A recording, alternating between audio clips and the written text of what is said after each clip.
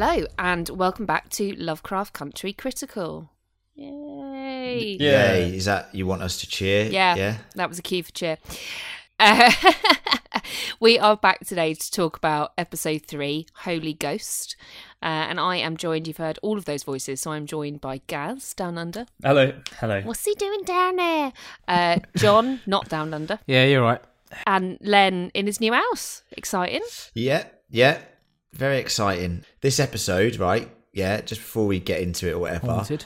I've literally just moved house, brand new house, and it's not a brand new house, it's an old house, but I've moved into a new house. What is this? Realestate.com. About a week ago, I was joking with my girlfriend. I was like, what if it was haunted? Because I've always worried that when you actually move into a house, it's going to stay in for a long time. What if it's actually haunted, right? And then this bloody episode happened, and I was a bit like, well, it's a bit of a weird time. Yeah, definitely haunted. Have you got a creepy basement? Or No, but I have been woken up several... Well, this is the thing. For the last 2 nights in a row, I've been woken up by howling because my Great Dane has not settled well. And then I also woke up the other night with her just standing over me. So make of that what you will. Hungry, going to eat you in the night. I'm also in a different house. So I've temporarily moved in with my parents. Did they stand over your bed randomly at night as well? No, but the cat does because she hates me. They do howl in the middle of the night. Oh, yeah, but that's normal. They've done that for years. Before we get completely caught up in talking about houses and hauntings, Too late. I think it's time to talk about what we're actually here for. So if you are joining us for the first time, welcome. We are here to talk about the new HBO series, Lovecraft Country. We've been covering this since it launched a few weeks ago. We're on the 3rd episode. So what we will do over the course of this podcast is give an overview of the show, what we thought of it, talk through the plot, make our way over to Cthulhu Corner. Hopefully Gaz gets a bit of Lovecraft Lounge. Absolutely. Bit of listener feedback. And then leave you worst to think. line of the week. Oh, yeah, and From worst John. line of the week. Definitely remember to do that. So, So let's kick off. I want to talk about what we thought about the episode as a whole, and a Blueberry score and an explanation of thus system. Len, kick us off, please, with what you thought of Holy Ghost. Okay, I will. Before that, as you said, the Blueberry scale. This is how we rate everything here at Fan Critical on a scale of 0 to 5 blueberries. And there can be no half blueberries. It is a harsh but fair scale, okay? The season's doing pretty well so far. Tracking pretty well. I'd say the average so far is a 4 across the board. So I said after last week, which I felt was always going to be a tricky episode because there's just so much they wanted to cram into that episode, and it obviously goes very fantastical with the spells, and we talked about that and talked about how it was a little bit problematic, and I was hoping that they would go into the sort of more episodic route, similar to what the book does, and I was thrilled to see that they have gone down that route, and I really enjoyed this episode. I would say that the whole idea of like in the book of like Letty and Ruby pioneering into this white neighborhood was really fascinating to sort of read in the book, and I thought they did a really good job of realizing that for the screen. Not only that, you've got the sort of haunted house storyline that runs parallel to it, and I thought this was just it was kind of the camp horror that we've actually been talking about for the last 2 episodes. But some of it was brutal. I love some of the effects. Some of the other effects, which I'm going to talk to John about later, I'm sure I didn't like. But overall, I absolutely loved this story. And the thing about it as well is like the moments between the characters were fantastic this week. Like I know there's all the supernatural stuff going on around it, but the conversations with like, and we'll talk about it in more detail, between Montrose and Tick, I loved. The conversations between like Hippolyta and whoever she was talking to because of the grieving of George, Letty and Ruby, and that fantastic sort of moment their relationship completely breaks down halfway through the episode. For me, that was some great character stuff, and it made me very emotional.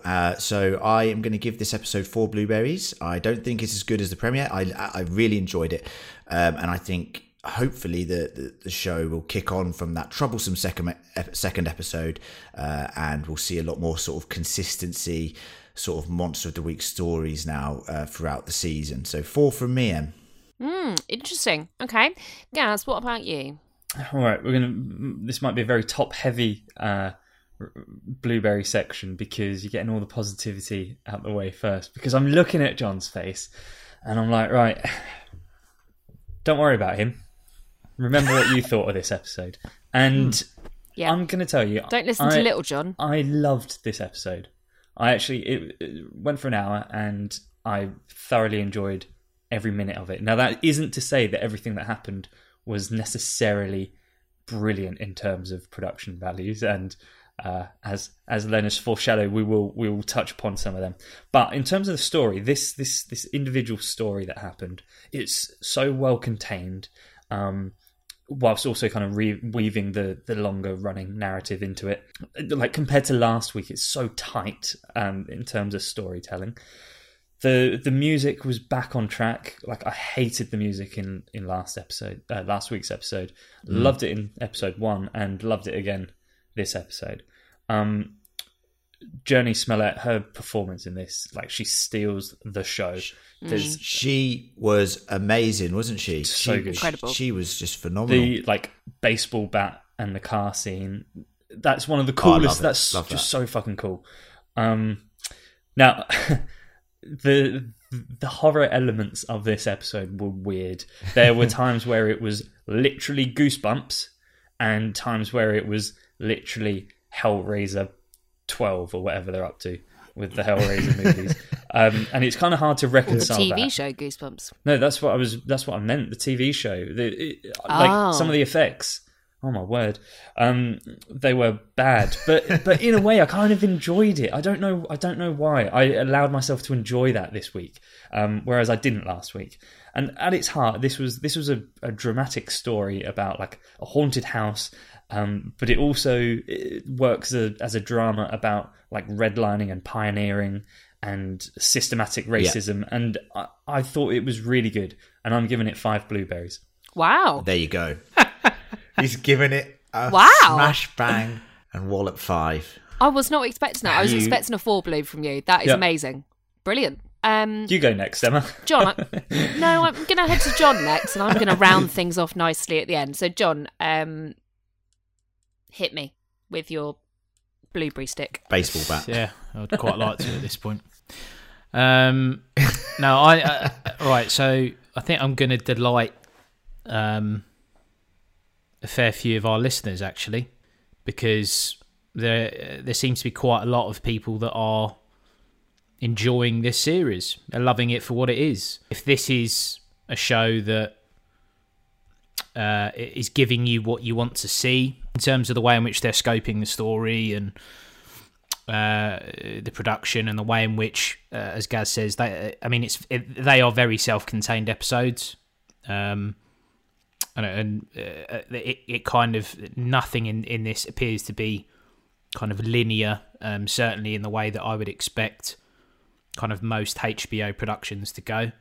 Kind of feels a bit like American Horror Story or something like that, I guess. Yeah, I got I can see that. Yeah, and that's another series that I abandoned after 3 episodes. So the reason that I'm going to delight people is I can't pod on this anymore. Because, do you know what? I quite like this house vibe. As a self-contained episode, yeah, I was enjoying it. Got to a point I was like, oh, do you know what? I think this is going to be the best episode for me. And and then the ghosts. Now, there's about the highlight of the episode. Gaz has mentioned. Kind of the stomp outside, smashing the cars up, stopping the horns, the beeping going. Really cool, and like, yeah, right. This is gonna kick on from here, and then it just turns into a completely different show again. It's like, no, don't worry about any of that interesting stuff, fucking in the bathroom and all that. Don't worry about that. That was good stuff. And then we get this. like in about 2 minutes or something, I guess, we go from the back of the police car where they're talking about why they've bought the house. And I was kind of like, do you know what? I'll let the exposition go there. Oh, how have you ended up buying this house? It's quite expensive, blah, blah, blah, blah, blah. Goes back to the house, photos. Oh, yeah, the photos. And then, oh, why is his head coming out of the ground? Yeah. I had the John moment when that happened, because that was, for me, that's the weakest effects moment. But I thought it was Ghostbusters 2, John, is what I was going to say to you. It reminded me of Ghostbusters 2. Yeah. Well, I mean, that was 1990, wasn't it? Like fucking 30 years ago. Yeah, still classic. Okay. But anyway, so Slimer goes past. But so we go from that, and then from there it's just downhill. It's downhill, and I'm like, it lost me. This is not for me. And the way it ends, which is very like, no, because remember that, no, the last episode did matter, right? This was a filler, and then we will go back to the, right, okay. So we are doing the magic stuff again. Yeah, this is not for me. And I suspect there's quite a few people that feel exactly how I feel. I've had some messages of support on Twitter, which is always nice. So yeah, for me, it's another 2 bloobs. Everyone else can enjoy this bizarre series. Thank you, John. Nice little mix of scores so far. I think I might bring it even it out a little bit. I enjoyed this episode, but I didn't enjoy it as much as the first 2. I think that I'm not surprised that it's going to divide opinion. You know, there are some parts of it that are a bit rompy and a bit, teenage goosebumps kind of thing. I think it's really difficult for me because this part of the book I really loved. And there are some things that are different. Yeah, really I agree different. with some of the changes I was going to say to you. We'll get onto those, but yeah, and I don't want to talk about them them in interesting. detail. Yeah, interesting. And I think if we're going for a sort of monster of the week, which it looks like we are, it makes sense. And for someone who hasn't read the book, I think, like Gaz, for example, really enjoyed this episode. Fantastic. I think for me, it's just that I felt such strength in the way the storyline in the book went around this part of it. And I felt such a kind of like strong love for it. And that really developed some of the characters for me in a different way. I think it fell down a bit. But there were some excellent scenes in it. We've mentioned some of them, like the baseball bat, even the arrest, like Letty in the back of the police van, I thought was fantastic. And just that fear that you felt simmering as they, you talk about this pioneering and, as they move into this white neighbourhood, that simmering fear under the surface, I thought was done really well. And I thought some of the performances were really great. There's also, some really good things in here that have historical weight, which are really interesting. So I've actually just been reading a really interesting book about some of the most controversial experiments, like psychological and medical experiments of the 20th century. One of those is hinted at here, which is very interesting.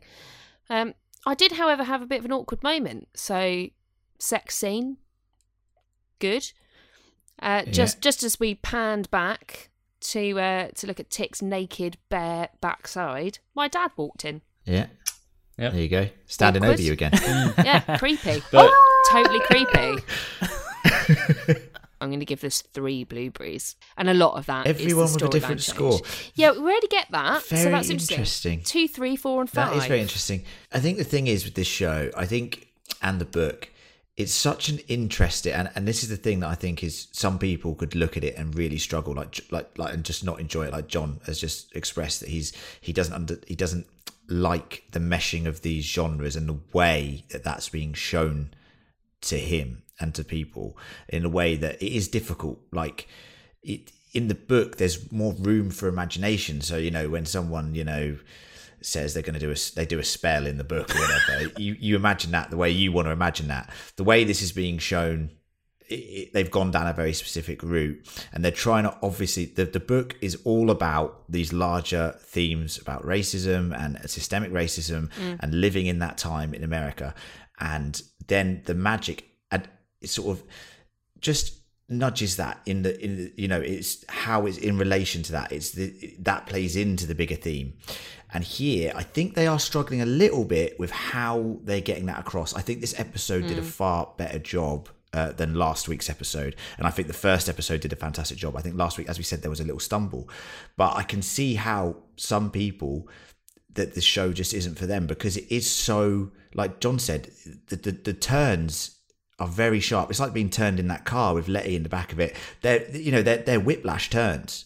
They are whiplash turns. 1 minute, you've got these serious beats about pioneering and, like John said, living and trying to break into these white neighborhoods. And Letty's obviously a strong character who doesn't want to give in, doesn't want to buckle. And then you've also got that a strong character reflected in the fact that there's a malevolent ghost in the house and she's performing some sort of exorcism. So it is literally a sharp left turn, then a sharp right turn. And that is the way it plays in the book as well. It is like that. But maybe your mind softens some of those turns when you are the one designing those scenes in your head. Whereas where someone is presenting to you their vision of it, I think it can obviously be very jarring for people. But a lot of us are enjoying it. I'm sorry that John isn't enjoying it, because I really enjoy I don't care his critical opinion. I'm not, actually. I really enjoy his opinion on shows, because I think it's a good counterbalance to what I experience, and that's what I like having a conversation with, trying to figure out. I'll still text you and go slow shit, mate. Don't worry about it. Yeah. No, and I think it's good to have that variety of opinion. It gets boring hearing us all go 5 blurbs. But I think you're right. I think that actually the challenge here that you don't get so much in the book is that we're straddling 3 different things. We're talking about societal racism, then there's Monster of the Week, Supernatural, and then there is the underlying story of the Braithwaites, and all of that can be a bit jarring, and it's not for everyone. But look, I think there's a lot to talk about during the plot, and I definitely want to get onto that, but I am first going to hand over to Len for a little advert break.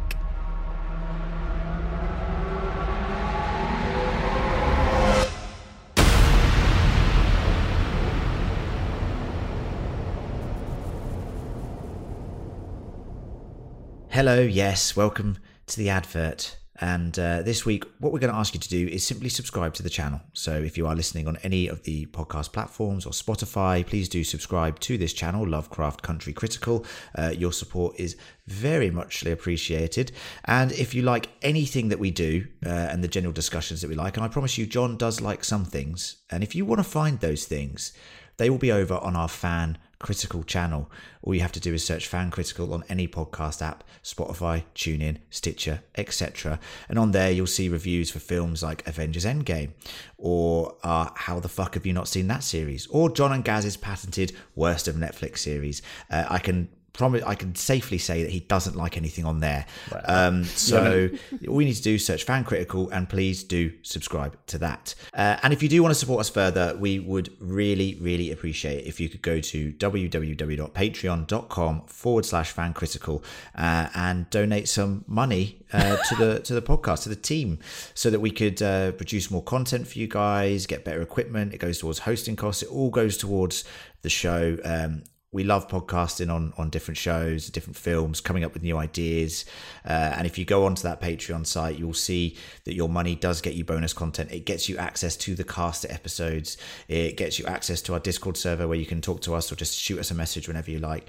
It also, if you pay for a certain amount, you can commission a podcast once a month. And we've had some great commissions recently. We have done films like No Country for Old Men, Midsommar, Hereditary, World War Z, the list goes on, and commission podcasts are great because it means that we get to you tell us what to do basically, and it means we don't have to think about it, which is quite nice. And they're all classics that we've covered so far, so it's good fun. So please do check that out. Go to patreon.com/Fan Critical, and any monetary support that you can give us would be amazing. So thank you very much, everyone, and thank you for the great reception we've had so far at the start of this Lovecraft Country Critical run. If you do want to leave us a review, please do go and do so on Apple iTunes. Anyway, back to you in the studio, Em.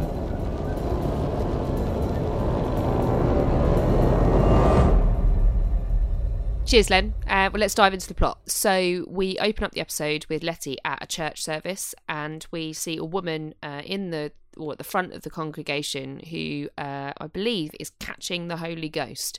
And it's a really interesting opening scene because there's this, there's a great energy in the church, and there's a lot going on. And Letty is not standing with the rest of the congregation. She looks very forlorn, very lost. Doing a bit of crying.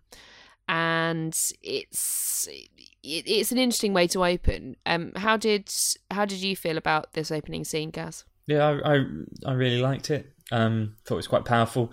What is it that's being played over the top of the that? Music? Yeah, it's like it's a song that I know quite well, Gareth, but I can't remember the name of it off the top of my head. That's how well he knows. Not very well at all, then. Pretty well. But it's that slow sort of like. That sort of thing going on, and it's sort of counterintuitive to the usual. I'll drop it in here so you can understand what I mean. Here you go.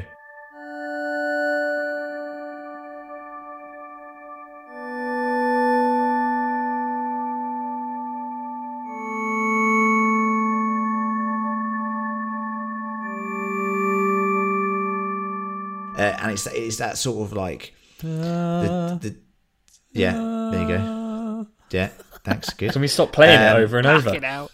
Yeah, just repeat. It's just that difference between obviously the energy that Emma's talking about there, and the fact that we need to remember that at the start of this episode that Letty has come back from the dead.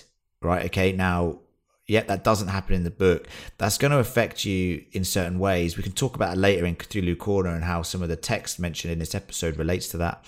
But what I will say is, like, Letty, you've got to remember, put yourself in her shoes here. She's been resurrected essentially, and this energy, she's not feeling it at the moment. And throughout the episode, we get the sense that she's trying to recapture that energy. She's trying to recapture her passion for life, and you see that, like, it's just so juxtaposed in the next scene we'll talk about in a minute with Ruby. So I thought this opening was very good and a great start for Journey Smollett, who does a fantastic job this episode. I agree. So there you go, Emma. In answer to your question, that's what I thought of it. Thanks, Gaz. I really appreciate that. Me. What I will say is, I don't know why the juxtaposition of the music and the action worked really well for me at this point. But it didn't work for me at all in last week's episode. I'm not sure why. I mean, that was a pretty decent analysis of it, to be fair, Len, but I'm not sure that's what I was thinking at the time. But it worked. I really liked it. Yeah, I think it's interesting. And actually, if you think about it from a book perspective, in the book, Letty has much more religion and reliance upon God. So for me, it was really interesting to see her, I think, struggling with it. After everything that's happened. The other thing that we get at the beginning of the episode is a black screen with some text, which says, in the summer of 1955, a group of Negro men and women moved into a house on the north side of Chicago. 10 days later, 3 people went missing inside the house, never to be seen again. Pioneering is dangerous. So this episode, slightly off at a tangent, has a really different structure to it. So we've got screens giving us day 1, day 2, day 5, right the way through. We've got this opening text to kind of ground us in it, which is really, really different to the first 2 episodes. And I'm interested to see if that continues. John, this isn't normally something that you're a fan of. Well, no. What, day 1, day 2? No, I mean, it's a stylistic choice. I mean, if they'd have just gone like Tuesday and then someone's like, "Oh, it's Tuesday today, isn't it?" I'll be like, "Why is he saying that? Stop saying that." No, look, it's a stylistic choice. I quite liked it, actually. I thought, again, look, if you accept that they're all going to be self-contained episodes, and I suspect that a lot of them are going to have very different styles. It did sort of remind me of American Poltergeist, but I guess it's quite a tropey thing, isn't it? I'm just trying to think.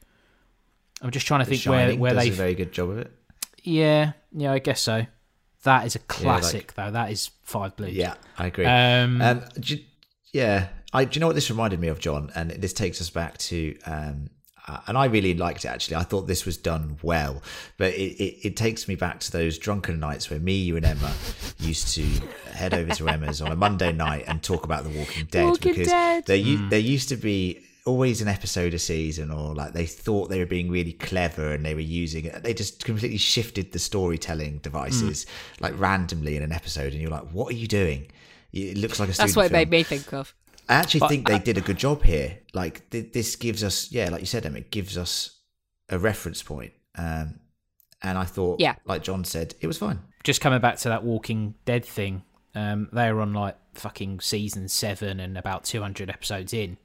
So they're obviously running out of things to keep it interesting. It's like, are the zombies still about? Yep, zombies, still bloody zombies, isn't there? Fucking zombies. It'll be fine. Look, we can learn to live with them. Oh, some groups come and attacked us again. So obviously they were like, right, can we do this episode in black and white at least?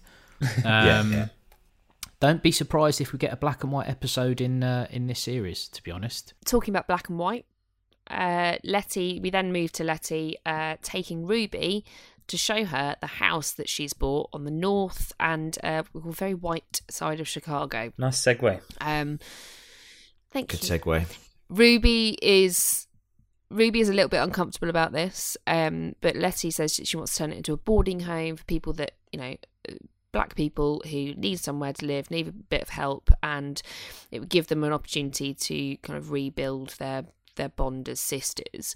And coming after this bit of text and giving us a bit of grounding, this is really interesting because this is something that happened and was really hard work. John, you liked the beginning of the episode, or say the first sort of 30 minutes, and I think this is a big part of it, and that theme of, people of colour moving into predominantly white neighbourhoods and the challenges around that. How did you feel about this opening, showing them around the house and all that storyline? Yeah, I mean, I looked at it and thought, well, that's definitely a haunted house. I mean, like, you don't have to put that on the listing.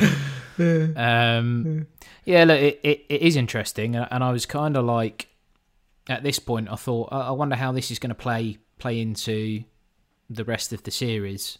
And obviously, I mean, it probably won't. Probably the house will probably just fly away, and it will just be like, oh, don't worry about that. We'll just move on to another Wizard of Oz. No, look, I think the setting, I thought that looked really cool. Sort of like Castle Rock vibes, to be honest. Obviously, we get the episode in season 1 where you get that random family that buy that house and then they just go mental. But spoiler for Castle Rock season 1 there. Yeah. One of my favourite episodes of that season, funnily enough. So obviously, when this begins, I'm like, oh, this could be a good episode. I could really enjoy this episode. I will say more of that, more of the sisters just talking. Like, do you know what I mean? You can just have dialogue. Like. A goblin doesn't have to run past in the background to be like, oh, yeah, now this is good because it was a... Guilty! 5 bloobs, 5 bloobs. Shh. Trying to scene here.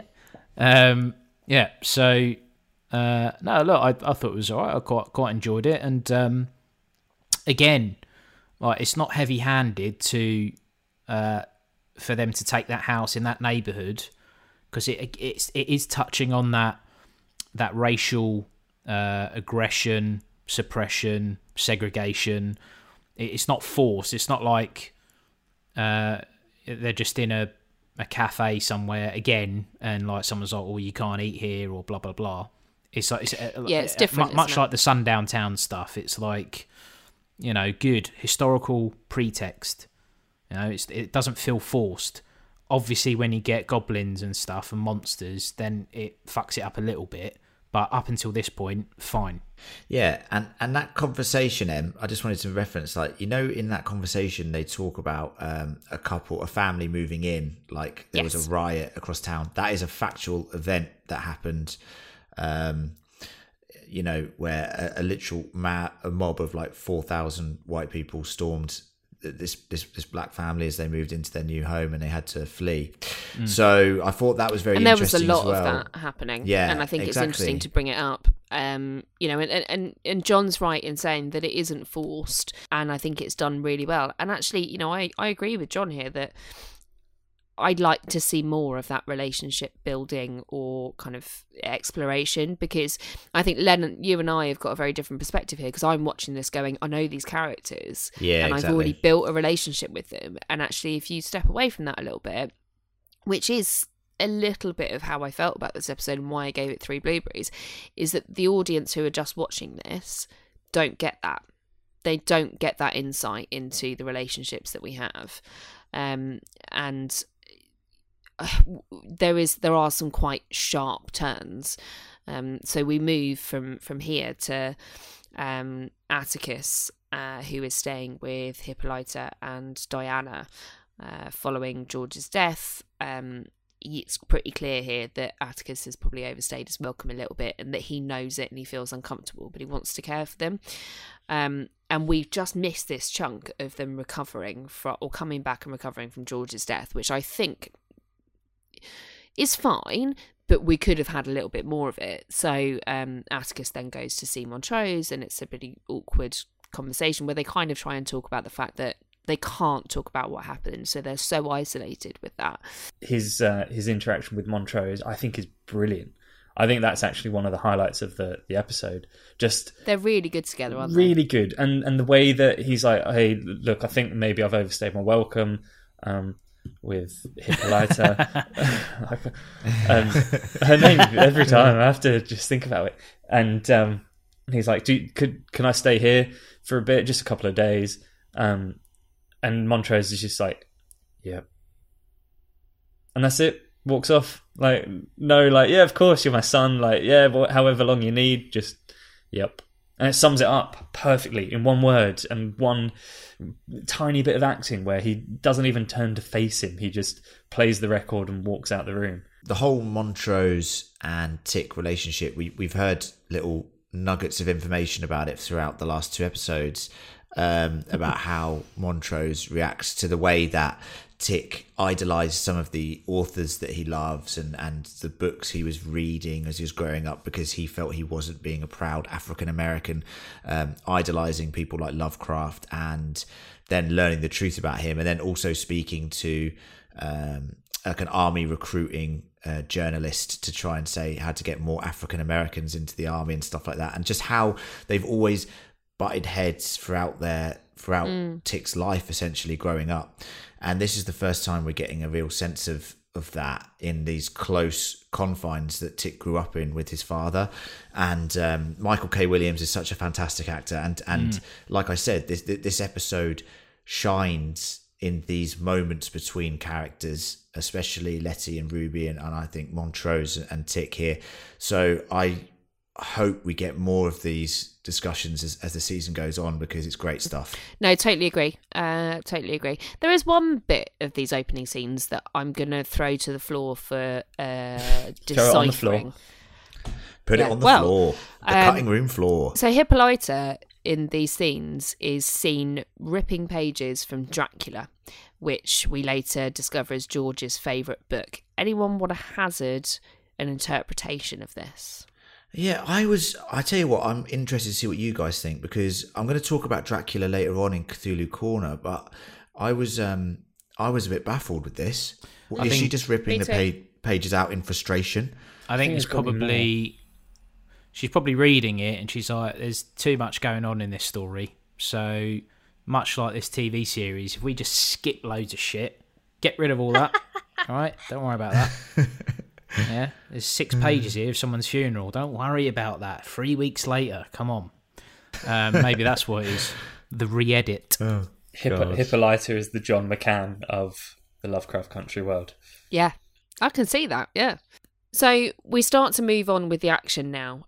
So Letty is in bed. Clearly the house is quite hot, and the blanket keeps getting pulled, first by a disembodied hand, and then by a woman with what we later discover has a missing jaw, which was fucking rank. Yeah, gross. Absolutely fucking rank. That Walking Dead again. Yeah, well, she was speechless, wasn't she? Yeah. I think Cat got a tongue. Ooh, no, that doesn't work. That's disgusting. No, it doesn't work at all, does it? No, it doesn't work at all. Terrible. Was she killed by a lion or? Right, shut up. I'm moving on. That's just too much. But I think you've got a bit of a juxtaposition here. So you've got that bit with the woman with no jaw, and then we move on to actually jaws Letty on the floor. heading. Yeah. Letty heading down to the basement to sort the heating because she can't open the window. Everything's overheated. Clearly, someone has fucked up something with the boiler. And you've got the opposition of creepy jawless woman, horrible racist neighbours here, which I think is really fascinating. Yeah, there's haunting and terror occurring inside the house and terror occurring outside the house. No escape. Really interesting, and being able to see kind of the different, both the supernatural and the human here. So they're doing a lot of moving in, and Atticus turns up, and Letty's pretty surprised. Hello, I'm here. And asked him to stay at least for the housewarming party. She's got a spare room, and so he agrees to do that. And then this is where we get, I think, one of the best scenes, where all of a sudden you can just hear car horns outside, and everybody goes out onto the front porch, and you've got a group of white men who've parked their cars out there, strapped Brits to the horns, basically to try and drive them out. I thought this was excellent. Just like a minor point, but it's probably worthwhile. Atticus doesn't actually agree to stay. He says, "No, I better head back to Florida. Told my boss I'd only be a couple of days, and it's been a month." And it's only after he goes out and sees those guys standing there at their cars with the horns going that he's like, "Yeah, maybe I will stay a bit." Because he knows, like, there might be a bit of trouble. He might be up for a rumble here. Rumble. Yeah. Because I wasn't sure that we'd get too much of this, because it seemed to be moving heavily into the kind of supernatural stuff. Because obviously when Letty's down in the basement, there's the banging, and she's scared shitless, obviously, because you would be. And it, Not me, I'm well brave. Well brave. Yeah. You're the goblin, mate. You're the goblin running around. Of course you're brave. Gaz is known how would I be the goblin? Surely the goblin would be John going, "Oh, I hate everything." Goblins are like angry and hate things. They're not. John is positive definitely a goblin. Gareth is more like the Harry Potter house elf thing. Dobby! And John, you're like a little troll or something that's running around. That's what's Big happening. troll. So, And I'm the really cool, troll. buff, heroic knight that you're slays a you both. wanker, mate. You're fucking Draco Malfoy, mate. So, The blatant sexism here. I haven't even been cast as anything. Just ignored. No, you're not in it. you're not in it. You're I Ron can't even Weasley. host my own podcast. Let's talk about the housewarming party, because this is cool. Yeah. Like this is fun. It's really fun. A lot happens. We've got Ruby on the mic with the band. There's some sexy time. There's some dancing. Yeah. There's punch. There's all sorts of exciting stuff. There's punch. Where did that come from? I There's hope some so at punch a here. party. God, this is What live. party? What? Yeah, I tell you what. I tell you what, though, just Build because up. we're in lockdown, right? And like the thought of having a big party is like the best thing ever at the moment that none of us can do. So to see it realised in this fun way, I thought was just something that I was just like, oh, I really want to have a party. Like I've just moved into this really house. I want want some to have a housewarming party.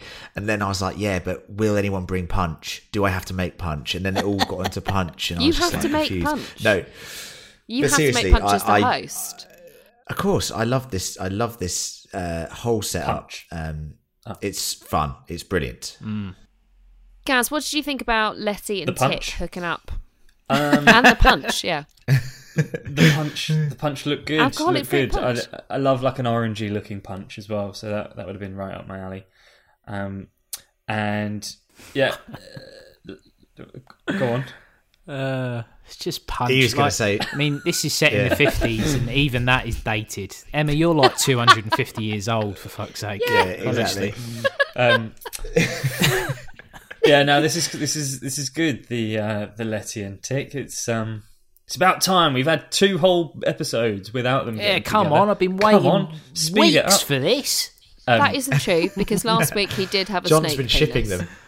Yeah, John's been like, I can't wait I'm shipping Tick and Letty. He's like, yeah, obviously, John, we're all with you on that, mate. And Letic. maybe I am naive, but after they finished pardon? I'm trying to think of a name for them. Oh, Licky. Oh. And Licky, Letty and Tick. Yeah, Licky. Liticus. How about Letic? Liticus. Letic. He did what? I didn't see that. Okay. Enough of this. I have to change my bloob scoring. What minute and what second? Anyway, after they had that really long sex scene, It's been 2 whole episodes of build up. How could they hold it in? I was well impressed. Hey, we're all Minutemen here, Correct. as we know. And we've earned that name. Not all of you. But we are Minutemen. What's We're that not. mean? I'm here too. I'm not a Minuteman. No, but I'm we're not a man. referencing our group. I thought Watch you it, were giving just away a gonna big leave. secret here, Emma. Yeah, Jesus Christ, absolute bombshell.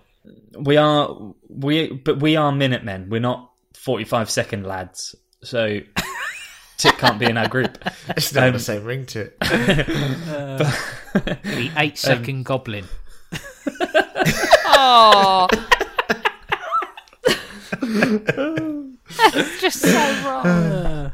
And the Virgin Draco Malfoy. But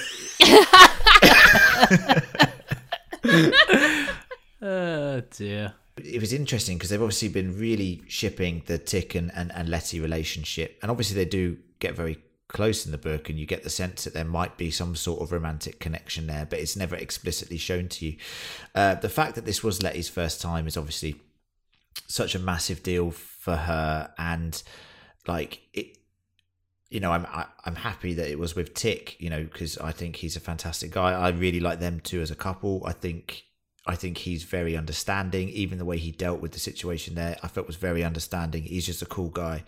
cool guy.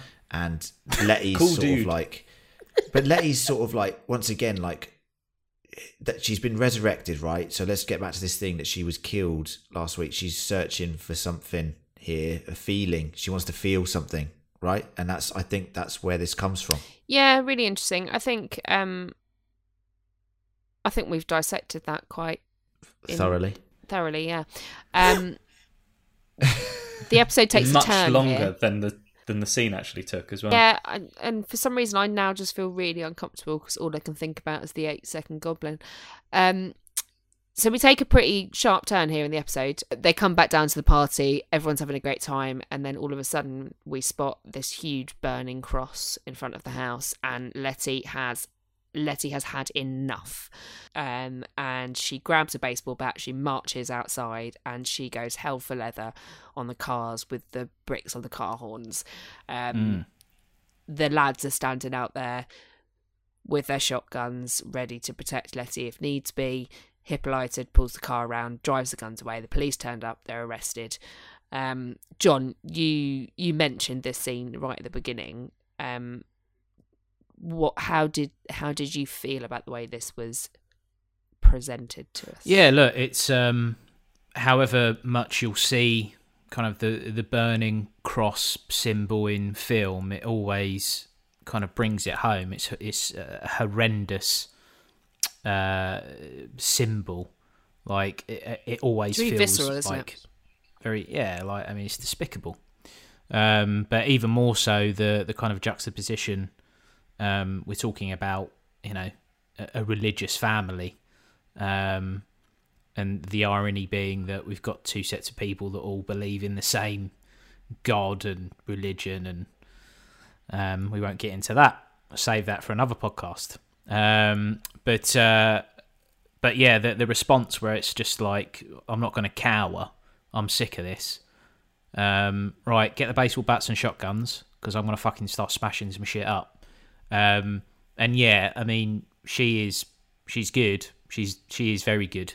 As I've said before, I don't have a lot of complaints about the actors in this show, but I just it's all over the place. But that is great. I was intrigued to see where it would go.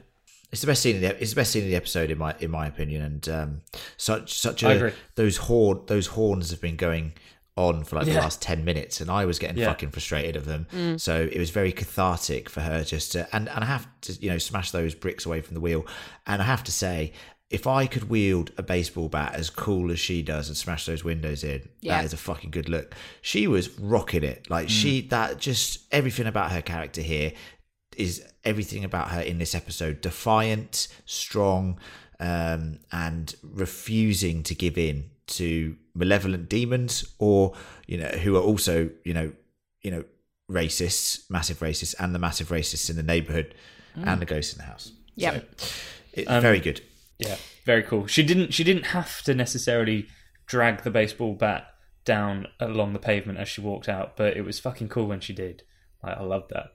Yeah, I was just gonna say the actual scale of the cross, when she walked past it, it's massive. Like, yeah. You see it in TV shows and stuff all the time. I've never really thought about like the size of it. Like that it's a terrifying image. Massive cross. It's on crucifix, fire. Isn't it? Like, I know, but it's huge. Horrific. And you're right, like terrifying, and you don't. I think the impact of it in this was incredible in an awful way. And what I think almost is the worst part of this scene, not in terms of quality but in like emotion, is that right as she finishes, she drops that bat, she gets straight on the floor, hands behind her head, ready to be arrested by the police. It made me so angry. She just immediately drops like that, so angry. Really angry. But it does then give us an opportunity to set up for the rest of the episode, basically. So she's arrested, she's in the back of the van, an officer is questioning Captain Lancaster.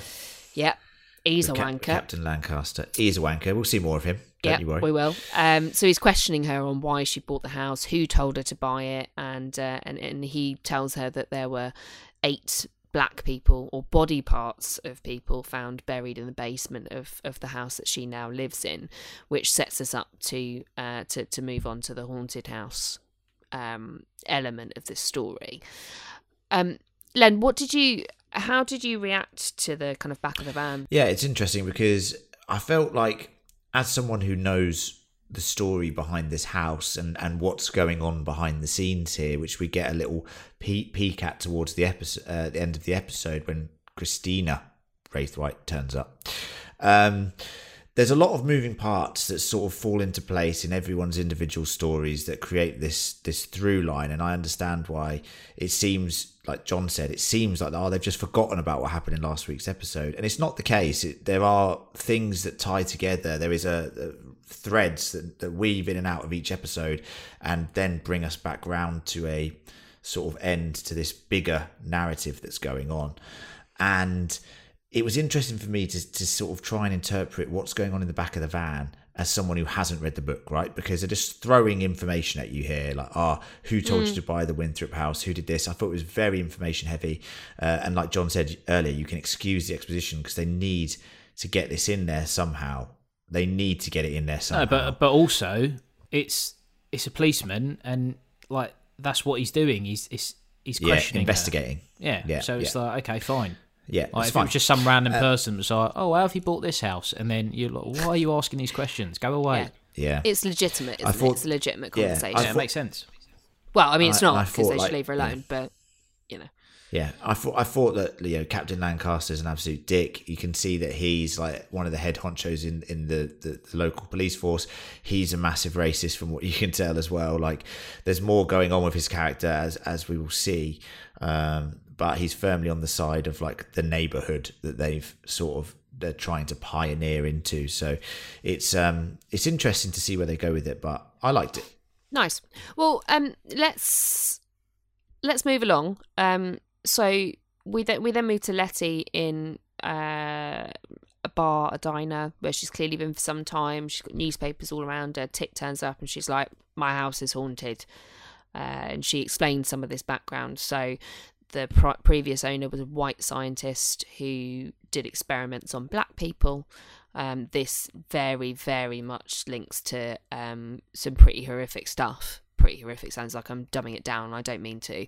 Absolutely horrendous things that happened in America to marginalised people of colour. The Tuskegee experiments are one of them, and there are many, many others. So it's interesting that you get, and I think we mentioned this in the first episode, stuff that we might not necessarily know about. So like Sundown Towns, that gives us an opportunity to go off and say, what is this about, and learn about it. But also it sets up very nicely an opportunity for a haunted house. So in order to try and sort this out, Letty brings a conjuring lady, a witch, a magical lady. We never get told what sort of magic she practices, but we know that she magic in this world exists. So ghost sacrifice, seance. Always goats, isn't it? Always. Yeah. Gaz, this is where we really start getting like... No wonder they're always screaming. No wonder. This is where we start to get like supernatural. There's a seance. They're in the basement, and at the same time, we've got the three guys who've been tormenting Letty breaking into the house to cause some trouble. Gaz, what did you think about this whole? Well, this is where the disaster, the horror, and the gore gets ratcheted up a few levels, because we seem to have missed the bit where Letty sees all the photos have these scratches on them or something, some kind of line on them, puts them together, and a face comes out on the floor and says, "Get out of my house! Go away! Get out of here immediately!" Which this is my house. Honestly, I don't know how I could have skipped that. Sorry, everyone. No, that's the worst. That's the worst bit of the episode. It is a bad bit. It's very Goosebumps, like Gaz said. Yeah. And it's also very Ghostbusters too, as you said. But it, and I thought at that moment, shit, this episode's about to fall apart. And maybe it did in a way, but I liked this last really intense kind of few scenes. I thought the horror was horrific from this point forth, and it was very gruesome. And I mean, to be fair, macabre. It was. The sort of the chanting and the books flying around the basement and all of these ghostly apparitions. It all happens very quickly, and like I've said before about this show, it kind of it subverts a lot of expectations, because often, and going back again to an earlier scene when like the blanket's being pulled off Letty, and you just see the severed arm doing it. Like normally you wouldn't get that. You'd see the blanket being pulled, and you'd never see what's doing it, and that would come much later. And again, there would be some chanting, there would be this sort of seance-y type thing happening, and nothing would happen the first time they try it. And there's none of that kind of build-up. They just kind of go, this is what's happening. And again, it annoyed me last week, and I think maybe last week I just had this impression that this was a series that was a coherent narrative the entire way through, and so I had certain expectations, and when they weren't met, it annoyed me. I totally recalibrated what I was expecting from this show, and I think things that happened like this might have annoyed me if I hadn't had that recalibration. But as it was, I really liked it. I liked this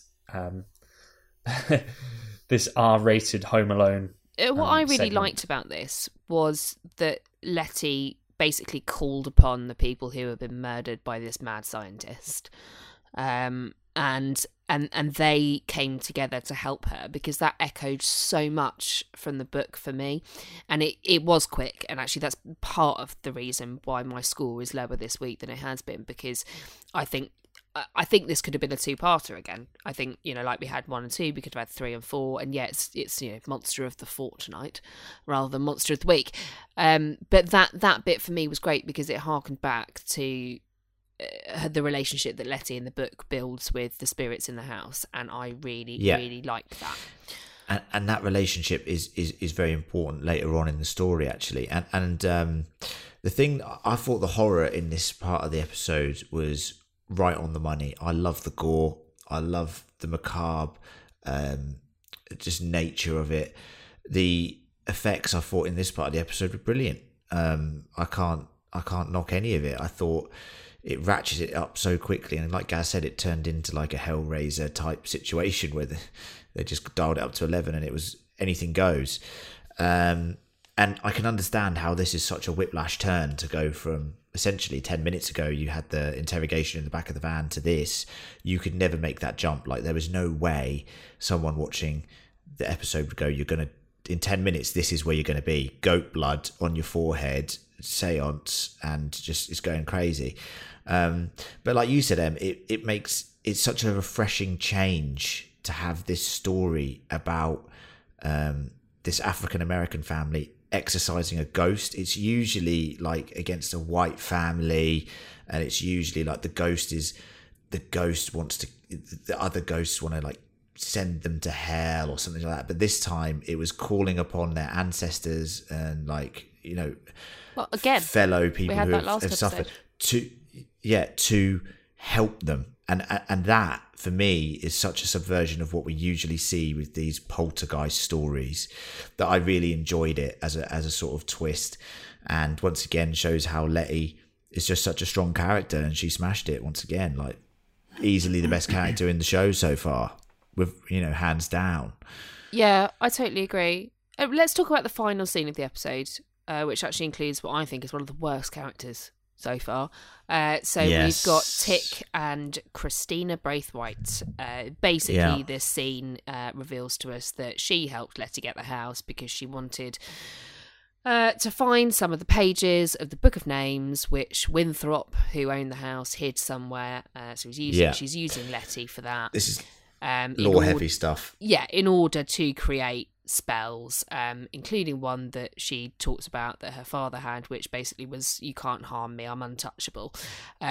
Tick has gone there to kill her, but he can't because he's frozen. John, what did you think of this close to the episode? Oh God, you don't go to John for this bit, are you? I saved him for this. You've avoided speaking to John for about 20 minutes, and I feel like that's been probably deliberate. Rightfully so, to be honest. Yes.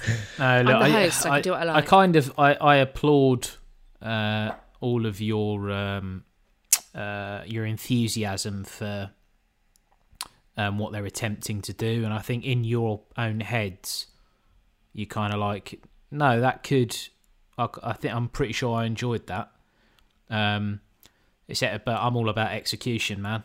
Like, just to come back to the last point, I mean, you did skip over me there, but, you know, I love Lord of the Rings. You know, I mean, that is fucking fantastic. And spoilers here for Return of the King, but to be honest, if you've not seen Return of the King at this point, fuck you. So, Ghost Pirates, yeah, they're the worst bit of the thing. Yeah, terrible, absolutely terrible. Yeah, and that's a 5 bloob film. But you know, however enthusiastic you want to be about, 9-10 hours worth of film footage, when it gets to that bit, it's like, who are these guys? Like, well, I've only just come up and they're invincible, and then it's like, well, we'll use you to fight this bit. Now we're going off to the real battle. Just go off, just do whatever you want. Okay. And you're like, oh, awful, terrible execution.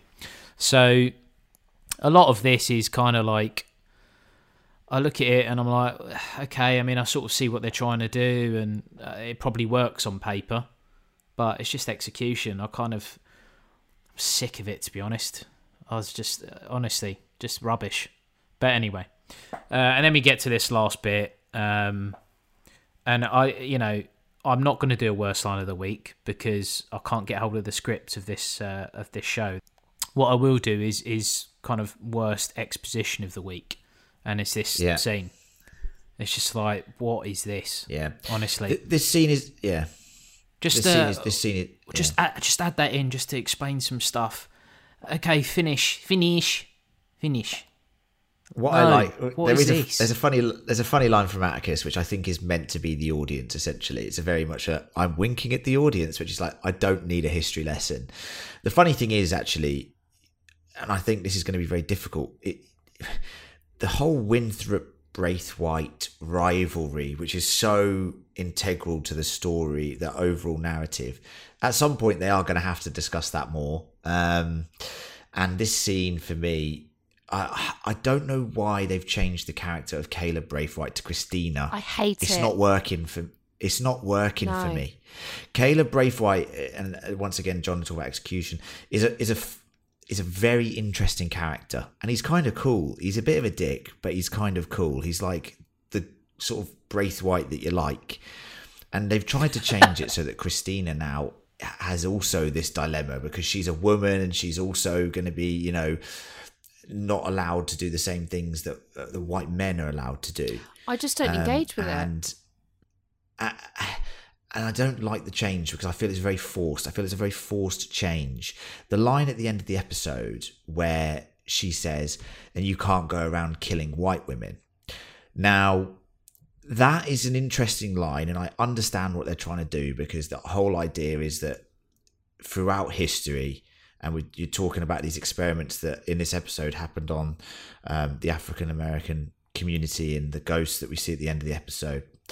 And throughout history, that is the case, that, people sometimes have turned a blind eye to that violence. But if it was a white woman that was killed, then, it's all over tabloid news. And I understand that point completely. And it is, I just felt the line was very heavy-handed. And I felt the story was in the episode that was interpretable. I didn't think we need this heavy, clunky scene at the end. I get what they're trying to do, but it was clunky. Yeah, so just to end on it, Gaz might have enjoyed it, and you can ask him, but now I'm just going to read out some stuff here. I said this to Michelle, actually. I was like, just listen to this. And she was like, Jesus, that sounds awful, because she's not watching it. Although it is me saying it, so it's all going to sound terrible. So we've got, the... just... Honestly, this Garden of Eden stuff is just like, fucking hell. And when she's saying it, I'm just like, oh, this is painful. Order of the Ancient Dawn, Sons of Adam. The last owner of Letty's house was a disciple of the man who stole pages from the Book of Names, which provides spells to Order members. I'm just like, are you fucking having a laugh? Is this a HBO show? Yeah. Honestly. But can you stop? As I say, can you stop, please, John? Because you're making me want to go and watch that scene again. Yeah, it's that was a painful last scene, and but that the beauty of that is that it confirmed for me that this is not for me. This show, it really isn't. Yeah, I think the last scene was a shame, but in an otherwise excellent episode, I felt. It actually did detract from a 5 blue for me, that last scene. So.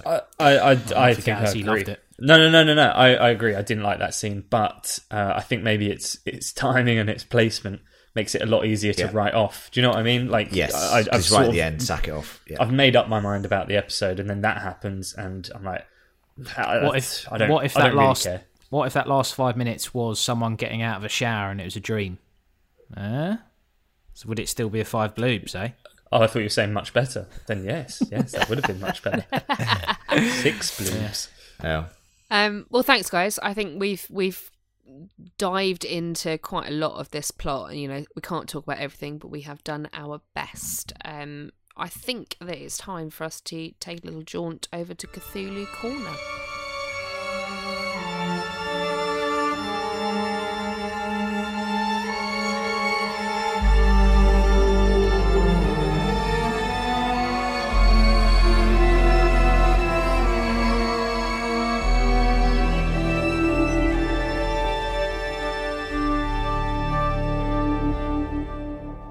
Hello everyone, welcome back to Cthulhu Corner. All hail Cthulhu.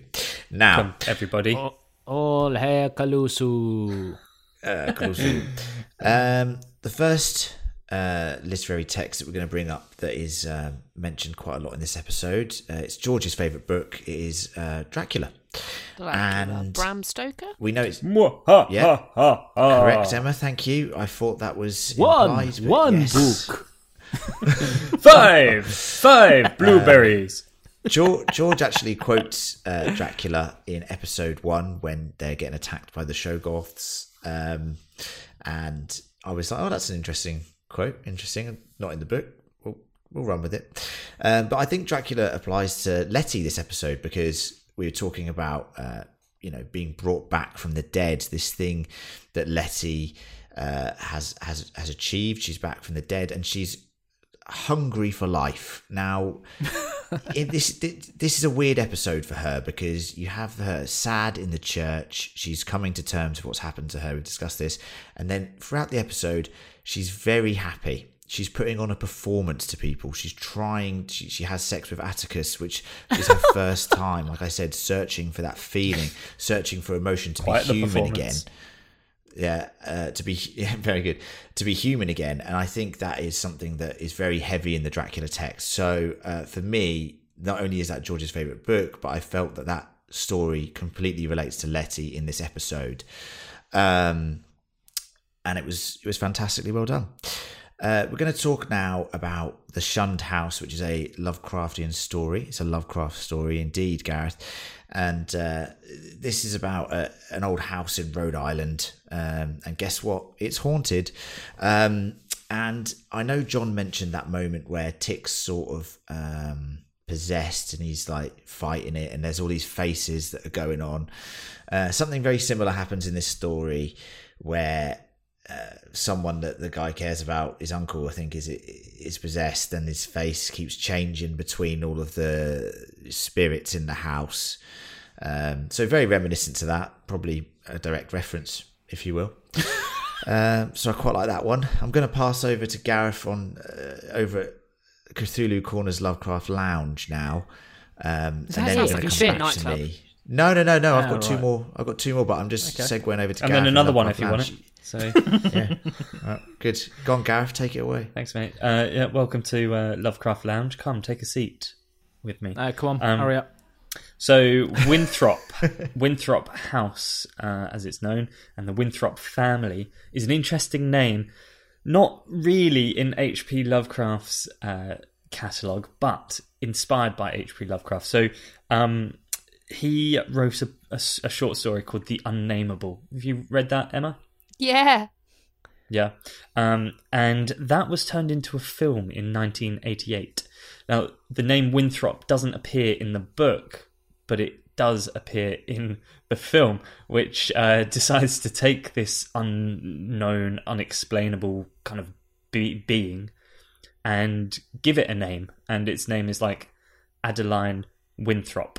So the unnameable becomes Winthrop. It's a story about like an imaginative writer trying to explain the possibilities of unexplainable things to his much more logically minded friend before they're actually attacked by the unnameable. So I wondered whether, there might be some references there to some of the less than logical things that are happening to some of the characters in this show. There you go, Gareth. Thank you very much for Lovecraft Lounge. Emma and John nodding away. They are still here. They're just so transfixed by what me and Gareth are saying. Just cut that next week. Say anything. What, Lovecraft Lounge? Do you want to cut Gareth out? I love Lovecraft Lounge. Let him be. You're getting cut out next week. What are you on about? Yeah, you're out, mate. Fuck. Yeah. You calm down. I wanted to talk about what Emma mentioned, and during this episode, there are actual factual historical events weaving into the dialogue in very interesting ways.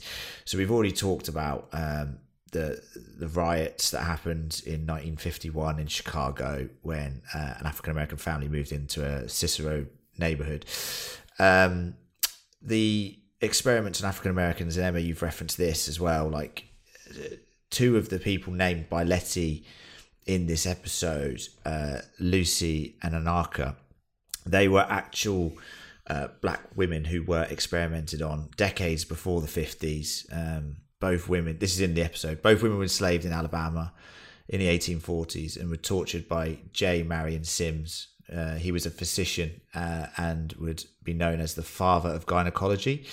And basically, he used to experiment on these women without anesthesia. And then he would trial all his experiments on them before doing the experiments on white women. So, horrific. Once again, a horrific piece of factual information thrown into the episode in a line of dialogue, obviously, between Letty and some of the other characters. So I thought that was very interesting. And I wanted to mention something from the book, because we're going to go on to book differences now. But in the book, I found it fascinating that the reason that Letty doesn't want to leave the house and why a lot of African American families around that time were given mortgages was because the way it worked back then is if you were an African American family and you missed one payment, the house would be gone from you forever. Jesus. Right? So you could have done, $400,000 in today's terms or whatever towards your house. You missed your last payment, gone. You miss your last payment, you lose the house. So they used to be able to get mortgages very easily, but the reason that, and they used to lose their houses because if they missed one payment, that was it. And I found that to be a shocking piece of information. And it's one why Letty is so stubborn in the book as well, because she's like, I'm not losing this house. This is a gift. I'm using this gift to pioneer into this neighborhood. I'm not going to let it go to waste. So I thought that was a very interesting piece of information. Talking about book differences, Letty's not recovering from a near-death experience because she doesn't get shot in the book. But she's very religious, like Emma said. So there's a lot more religion sort of in her character. The boys at the end don't get horrifically murdered. No. I like that. They actually all survive. But I love the change. I think it's grim. I think it's gruesome. I think I like it when the show dials up the horror. The ghost in the house is actually that of Hiram Winthrop, who is essentially the big Winthrop, isn't it, Emma? And in this, they've created a new character called Hiram Epstein, or whatever his name is, or is it Epstein? Mad scientist. So that was interesting because the spirit of Winthrop will come into play later on in the season, hopefully. So that was an interesting change for me. And the money in the book that Letty gets is from her father in the book. Her father was a gambler, taught her how to gamble. That's why she's such a sort of smart and cunning character, because she's always looking at the bigger picture, looking at the game that's being played. Playing the odds. Yeah. And the change here was that the mother... Obviously, we know the Braithwaites have given her this money to get the house. It's all fabricated. We get that at the end of the episode. But the fact that she thinks it's the mother that gave her the money really adds to this strain in the relationship between the sisters. So I actually felt that was a much more interesting decision and a fantastic one, because it led to that fantastic... We didn't really talk about it, but that breakdown between Letitia and Ruby, and the acting in that was the best acting in the episode. It was brilliant. I loved it, and I don't know if anyone wants to expand on that little scene, because I feel it would be a crime not to talk about that scene. Yeah, it's good, but and I've said before, like stuff like that, more of that, but instead it gets replaced with just nonsense magic stuff. We're even a podcast that's become guilty of, going, oh yeah, the monsters and the seance and all this, and it's like, well, we're missing kind of the key moments of relationship building. And it's like that to me is what I expected this show to be. And with the pace that this show is moving at, I suspect that those moments will be few and far between. But this one was a good moment. This one was a fantastic moment where we really got a sense of the sisters' history. We got a sense of, Letty always taking and never really being there for her sister, not caring about the relationship with the mother. And for me, I want to see more of Letitia and her sister. Obviously difficult now because they're on the outs in terms of after this argument, but man, that's some powerful stuff, and I loved it. All right, guys, that's it for go on. I have a question. If you're taking questions in. I'm taking questions. Yeah. So there's a bit in this episode where someone references a reverend called Martin. which is Martin Luther King, obviously, and they talk about him having this relationship with a white woman, but it's all hush hush. Yes. In the party, at the party. Yeah. Next to the punch. Right next to the punch. Right next to the punch. See, punch is important for conversation. Punch was important. And so I wondered whether or not Martin Luther King makes any sort of appearance in the books at some point.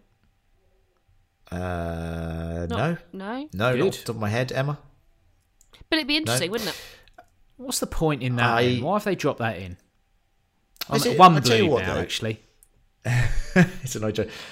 You know, the show is going in a similar direction, but it is clearly doing its own thing. It's putting more emphasis on this overarching theme than maybe is in the book. In the book, it's just there. It's present. And I think they are trying to drop extra elements in here that sometimes work and sometimes don't work.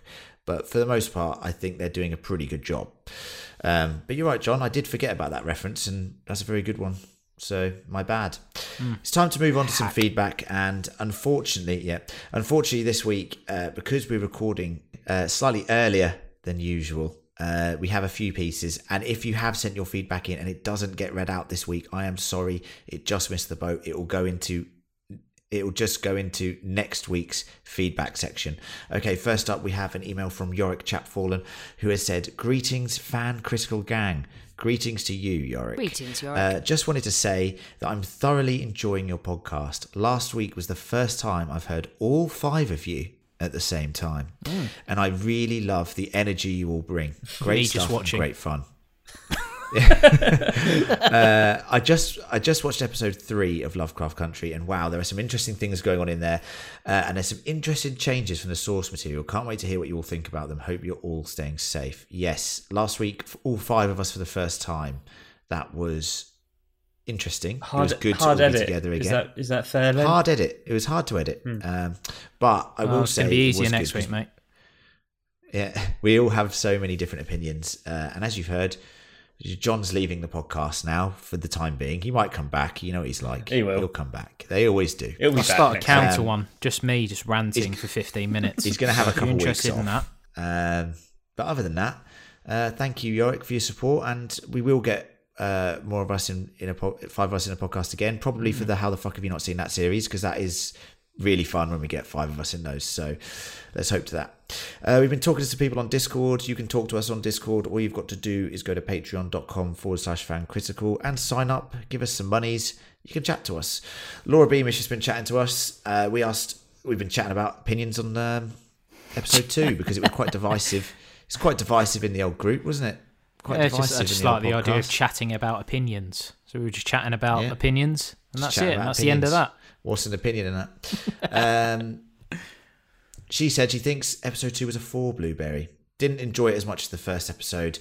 Had some great potential, but overall enjoyed the episode. As someone who has read the book, I didn't really notice / was bothered by rushing some stuff because I already knew the basic history. But I can see how it but what if you didn't? Stretched out a bit. But what if you didn't? Yeah. I'm curious to see if and / how they'll follow the rest of the book based on some of the changes, such honestly, as ending episode 2. Like, imagine making a pizza and not cooking it and going, well, do you know what? I've had pizza before, so I'd imagine that pizza would be lovely. Come on. Good analogy. I mean, I have to say, like, we've talked about this last week, that they could have definitely done the content from last week's episode in 2 episodes, but they didn't. So we've had some nice feedback on Twitter, haven't we, John? Some nice feedback on Twitter. Yep. Every now and then. Yep. Yeah. Do you want me to read any out? Nah, I've got it for you, mate. Don't you worry. Okay, I've got it for you. Yeah. Chip Gross has this to say. Missed you all since Watchmen. Thank you very much. We've referenced the Minutemen earlier in this episode. We are still Minutemen. And now there is a goblin that lasts only 8 seconds. Is that Emma? He says this as a yeah. The 3 Minutemen and the 8-second goblin. Oh my god. I'll quit. I've had enough of this abuse. They say, as a black American, it's fascinating listening to the international hosts learn about American racism through fiction. Love the discussion and commentary. What do you think about that? Well, interesting. Good. Nice feedback. Look, I mean, that's the thing. And I think some of the feedback that we've had from American listeners has been that a lot of these shows are actually really educational for Americans too, because there's some controversy over textbooks and who it is that's responsible for publishing them and what information gets included. So it's brilliant that you can learn more.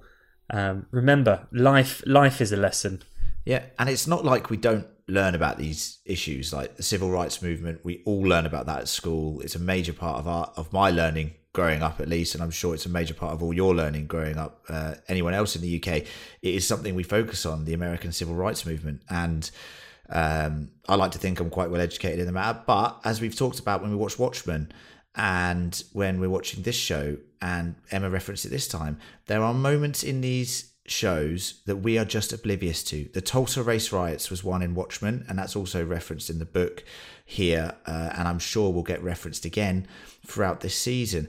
Sundown Towns, we talked about that in the first episode and how we weren't necessarily sure what that was, and now we're getting more about these experiments that have been done on African Americans and pioneering. So we're learning little extra bits of information that we might not have known before, and that's what the show is good at. It is good at highlighting things that aren't well known and shedding a light on them to be discussed, to have articles written about them, to have podcasts talk about them, to have people discuss them with the listeners and stuff like that. So it's fantastic to see the show making some serious dents in history, as it were, like trying to make us learn what's going on. Just had some more feedback on Twitter if you want to read it out. Go on.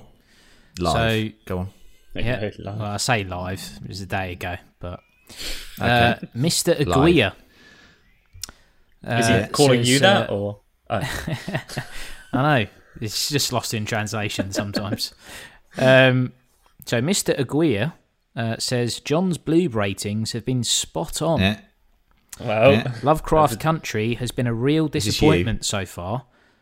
Well, no, because I would have said something like John's sexy voice has said blah blah blah, and then you definitely know I was lying. It says Lovecraft Country has been a real disappointment so far. Had such high hopes. This episode will be Last Chance Saloon for me. So so it literally let's see. Yeah. So yeah. So now we're in the DMs. So that's all good. But no, look, it's. I just want to put that out there. It's not always, this show's brilliant and I don't care what's going on and I don't care it's rubbish, 5 bloobs. Some people out there are like, you know what, I'm sick of this. It's not good. So good on you. Me and Aguirre are having a party. Okay. So that's it. We're not invited.